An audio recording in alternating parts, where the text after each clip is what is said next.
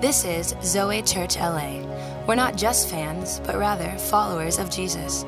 Tune in as Pastor Chad Veach teaches of God's love and how we can live a ZOE life, an abundant life.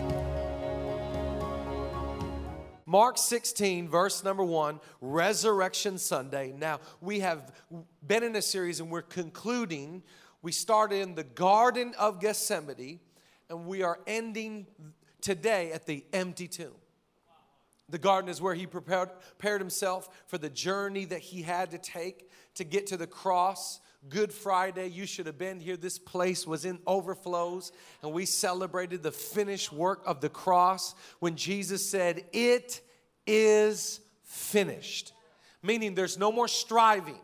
There's no more earning. There's no more trying to get in good with God. We are in good with God. Come on, anybody thankful that Jesus died on the cross so you and I, that is a pitiful Easter clap. Come on, anybody thankful we're in right standing with Jesus today. Friday, he passed away, but then Sunday, early in the morning, some of the ladies that had been rolling with him came to his grave. Well, they had been taking care of his body, so as was their duty and their custom, they came to take care of Jesus and his dead body. Let's read what happens when they get to the tomb. It says, when the Sabbath was past, Mary Magdalene, Mary the mother of James, and Salome bought spices so that they might go and anoint him. And very early on the first day of the week, when the sun had risen, they went to the tomb. And when they were saying to one another, "Who will roll away the stone for us from the entrance of the tomb?" I love this. Who's going to help sort my problem? They're filled with anxiety.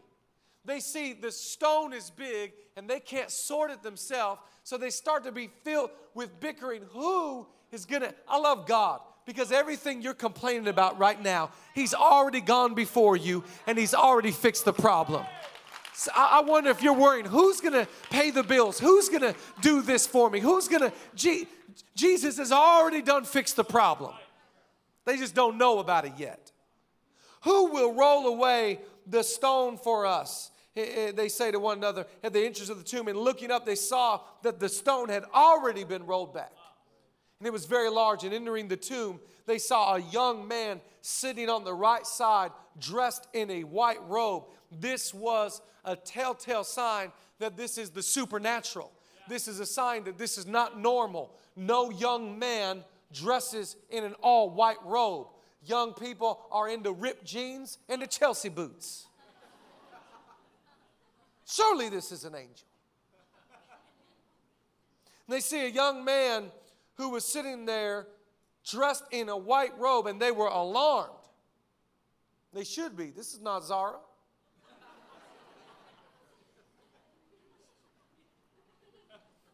And he said to them, "Do not be alarmed.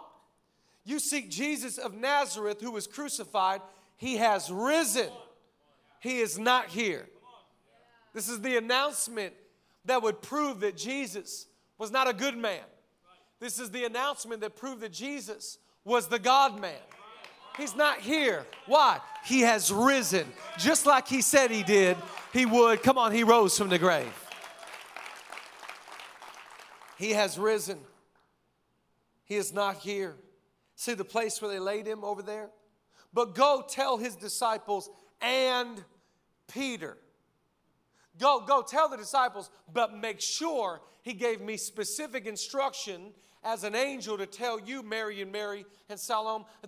Go tell the disciples and Peter. Make sure you tell Peter that he is going before you to Galilee, and there you will see him just as he told you. I want to preach a message today on Easter Sunday. Write down the title. It's called "His Power is Bigger Than Your Problem." His power is bigger than your problem. And you might have walked in on Easter Sunday and you feel like you got a big problem. And you might be filled with addiction. You might be filled with sorrow. Maybe there's sickness in your home. Maybe there's a tragedy that just happened. I want to encourage you today that whatever problem you have, it is not bigger than God. God's power is bigger than your problem. In fact, your problem pales in comparison to his power. And the cross and the resurrection is proof. Remember, his last enemy was death. His biggest foe was death. And so I want to tell you that if he can defeat death, surely he can defeat what you're going against. If he can defeat something as big as sin and death, then whatever you're going against, he is bigger, he is stronger, he is greater, and he is better. Come on, does anybody believe today that his power is bigger than your problem? Come on, cast your cares on him because he is greater today than anything you're going through. His power is bigger than your problem. That's why the Bible says in Philippians chapter 3, verse 10, it says, oh, that I might know him and the power of his resurrection. There is power. You got to be one powerful person to be dead for 3 days and get up from the grave. So if he can defeat death, whatever you're going through, he can defeat your issues. Amen to that? Are you encouraged already? Come on, let's pray together. Jesus, we thank you today that you are stronger, you're merciful, you're kind, and you are loving. We remind our soul and our situation. You are who you say you are. And you can do what you said you would do. Today we're asking on Easter Sunday, help us to not be overwhelmed by our circumstance, our situation, or our problem. Help us to be overwhelmed with the reality of the power of Jesus. Thank you that that same Spirit that raised you from the dead dwells within us today. We thank you for it. And as a church, we thank you that resurrection power dwells in Los Angeles and in the Lakers. In Jesus' name. And everybody said together. Come on, everybody said together. I need a good amen for that. Come on, clap and thank Jesus. There's death, but there's going to be life in Jesus' name. I'll drink to that. Write down number one. I love the resurrection story because number one, it's good news for anyone who thought it was over. The last can become first. The resurrection story is so cool to me because it is filled with people with problems and issues like you and I have. One of the key things that we have to understand about this story that we just read is that when they walk in and they see the angel in the white robe, the person that gets to hear the words that he is risen, the first person that gets to hear this is a lady named Mary Magdalene. Mary Magdalene is at the tomb. Mary Magdalene has been taking care of his body, and now Mary Magdalene hears the angel say, he's not here, he's risen from the dead, just as he said he would, he's alive. Mary Magdalene? Like, where is the perfect Christian? Where is the one that has their stuff together? Mary Magdalene is a lady who was once filled with 7 demons. What is a lady with 7 demons doing at the tomb, hearing a report from an angel? 7 demons? Like 7. You got to be into some evil, messed up stuff to get you 7 demons. Like, I've met some people, I'm like, for sure, at least 1 demon at first, for sure. You ever been to Santa Monica?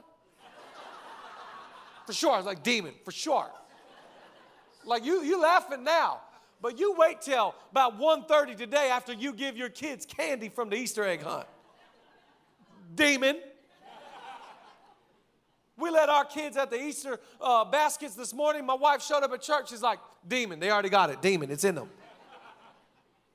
Mary Magdalene had 7 demons. And all of a sudden, she's in the Jesus story at the resurrection. Yeah, because the good news means you're never out of it. The good news is you're never too far gone. Oh, I love this. Everybody thought that she should be last, but she's the first one on the scene. She's the first one to hear the good report. Come on, is there anybody thankful on Easter Sunday? It's good news for people that thought you were done. You are written off. It is over. No, come on. Somebody, you ought to praise him because everybody thought you should be last, but Jesus put you first. Only God can do that. Only God can take broken, messed up people like you and I. When everybody thought it was over, Jesus has the last say. Everybody thought, oh, look at them. They're already too far gone. They've already got demons. I don't know what you got in your life. It is not too far gone. It is not too far bad. You are not messing around and dabbling with things that God can't cover, God can't heal, God can't free, God can't deliver. He is bigger than your problem. He is bigger than your sin. He is bigger than your testimony. Somebody praise Him on Easter. Come on, the last get to be first. You might be here and you might be like, man, you don't know what I've done. You don't know where I've gone. You don't know what I've touched, what I've looked at, what I've smoked. You don't know the things that I have. My past is so big. It ain't bigger than Jesus. It ain't bigger than the resurrection power. And if He can heal a lady with 7 demons, surely He can deliver you. And all of a sudden, the gospel's so good because people thought, how come I've been serving God so long, I should be the first one at the tomb. Jesus is so good. He's like, nah, fam. Bring out the one that everybody thought was such a mess up. And I want to prove my glory. And the first one to hear it, the announcement comes to Mary Magdalene. The resurrection story is beautiful. Write down number 2 because it's good news for the doubters. A second chance is coming. I won't read you all the details, but one of my favorite guys in the resurrection story is a guy named Thomas. Thomas had been there with Jesus, rolling with him. But when Jesus dies on the cross, Thomas and the guys scatter. And long story short, when they bring the announcement and when Jesus reveals Himself, Thomas is not there. And Thomas starts to doubt that Jesus got up from the grave. Thomas starts to doubt his faith in the report. So Thomas says things like, hey, just for me, unless I touch His hands, unless I can see it with my own 2 eyes, I'm not just going to believe some talker. I'm not just going to believe some preacher. I'm not just going to listen to a podcast and be all in. No, for me, I got to touch it. I got to see it. I got to feel it. God is so big. Jesus is so awesome that the Bible says they're all sitting around in a house one day and Jesus doesn't walk through the door. He walks through the wall because God is so big. He won't come in a conventional way. Sometimes God will show up in an unconventional way just to prove to you, I love you. I'm for you. I'm after you. And I've come to bring you not one chance, but a second chance. Oh, I love this about Jesus because Jesus shows up to Thomas and he's not put off by Thomas's doubts. Some of us are here today and we're like, I don't know about heaven. I don't know about Jesus. I don't know about church. I don't know about religion. And some of your family members write you off because of the questions and the concerns you have about faith. But God is not put off. God is not concerned. God is not frustrated with your doubt. God is not upset with your questioning. God has enough space and enough grace and enough mercy. He can handle sin and He can handle questions. Oh, I love that because it's good news for the doubter. God doesn't look at doubters as haters. God looks at doubters as opportunities. God looks at doubters as those that He can come and He can rescue. And He walks through a wall and He doesn't say it in a, really, Thomas? Really? You a hater. It's not the spirit of Jesus. He says that as a humble servant. He says, Thomas, put your hand in my side. I don't know one male that's here today that's like, touch me here, touch me right here.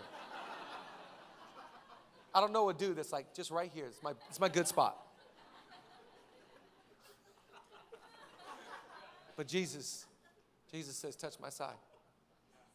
Jesus, y'all are so dumb. Some of you are laughing too hard at that. Elbowing your man like, see. Jesus says, touch my hands, touch my side. He's not upset at Thomas.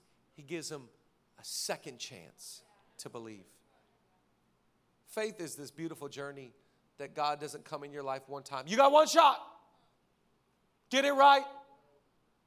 He's so good, He just keeps showing up a second time, and a third time. And as many times as you need for as many questions as you have, His grace is sufficient. Anybody thankful that even for doubters, there's a second chance on Easter Sunday? Third thing, I love this about the resurrection story. Write it down. It's good news for the mistaken. That's not the beginning. That's not the beginning. That's not the end. It's not. So many of us, we think that our mistakes define us. Our mistakes are, this is it, that night, that situation, that decision that I made, that is the final, that's going to define me, that's going to be with me for the rest of my life. No, the resurrection story gives me hope, and it reminds me that though I made a mistake, I'm not a mistake. And this mistake won't define me. It's not going to define my story. It's not going to define my identity. It's not going to define my reputation. No, I'm not defined by that night. I'm not defined by that relationship. I'm defined by something bigger and something greater. Come on, anybody thankful today that the resurrection story, it's not the mark of the end, it's the mark of the beginning. Love Peter because what did the angel say? He says, okay, I've been sent by God to you. I'm in white. This is not my decision. I would have chose the ripped jeans. This is what God wants. He says, go tell the disciples and Peter. Make sure, please run and tell Peter. Why Peter? Where are the perfect people in the story? Where are the good Christians? Where are the people that have their stuff together? No, God is so concerned. He's like, go and find Peter. Peter, the one that just denied me 3 times. Peter, the one that left church and is now against God and now back on the boat and going back to his old lifestyle. Go find him and tell him, I don't define him. I don't hold him by his mistake. That's not the end of his life. There's a new beginning to his life. Just love this about Jesus, that he does not define us by our mistakes. He is bigger than your problem. You might be like, I blew it, man. I made, you don't even know the fumble. You don't even know how bad it got. You don't even know how I was in the dumps. I was in the drum. I was just the worst of the worst. Jesus sends a message to you. Go tell the church people and you. In fact, I bet if you could ask God, he would take out Peter's name today and he would replace it with your name today.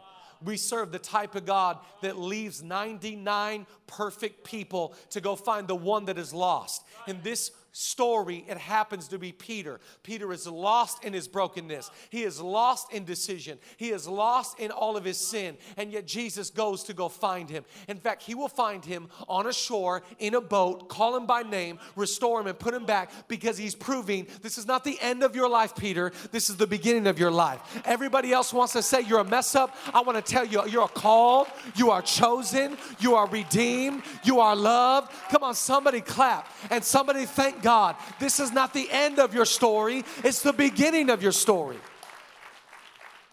Just love this about Jesus. Worship team, you can come.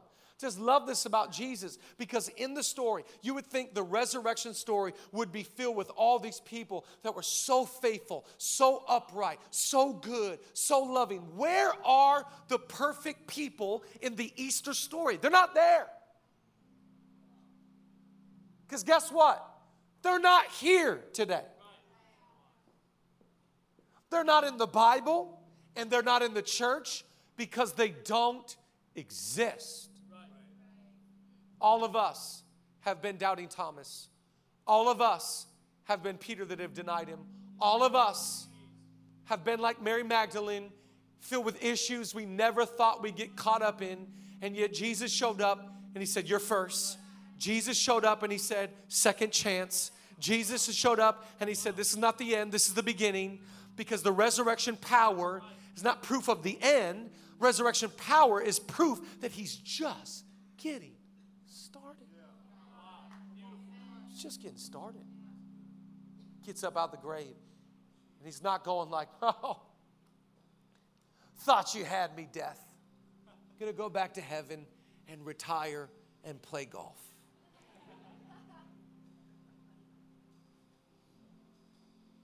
It's amazing to me that the first 3 people that he puts in the resurrection story are people that you and I can relate with.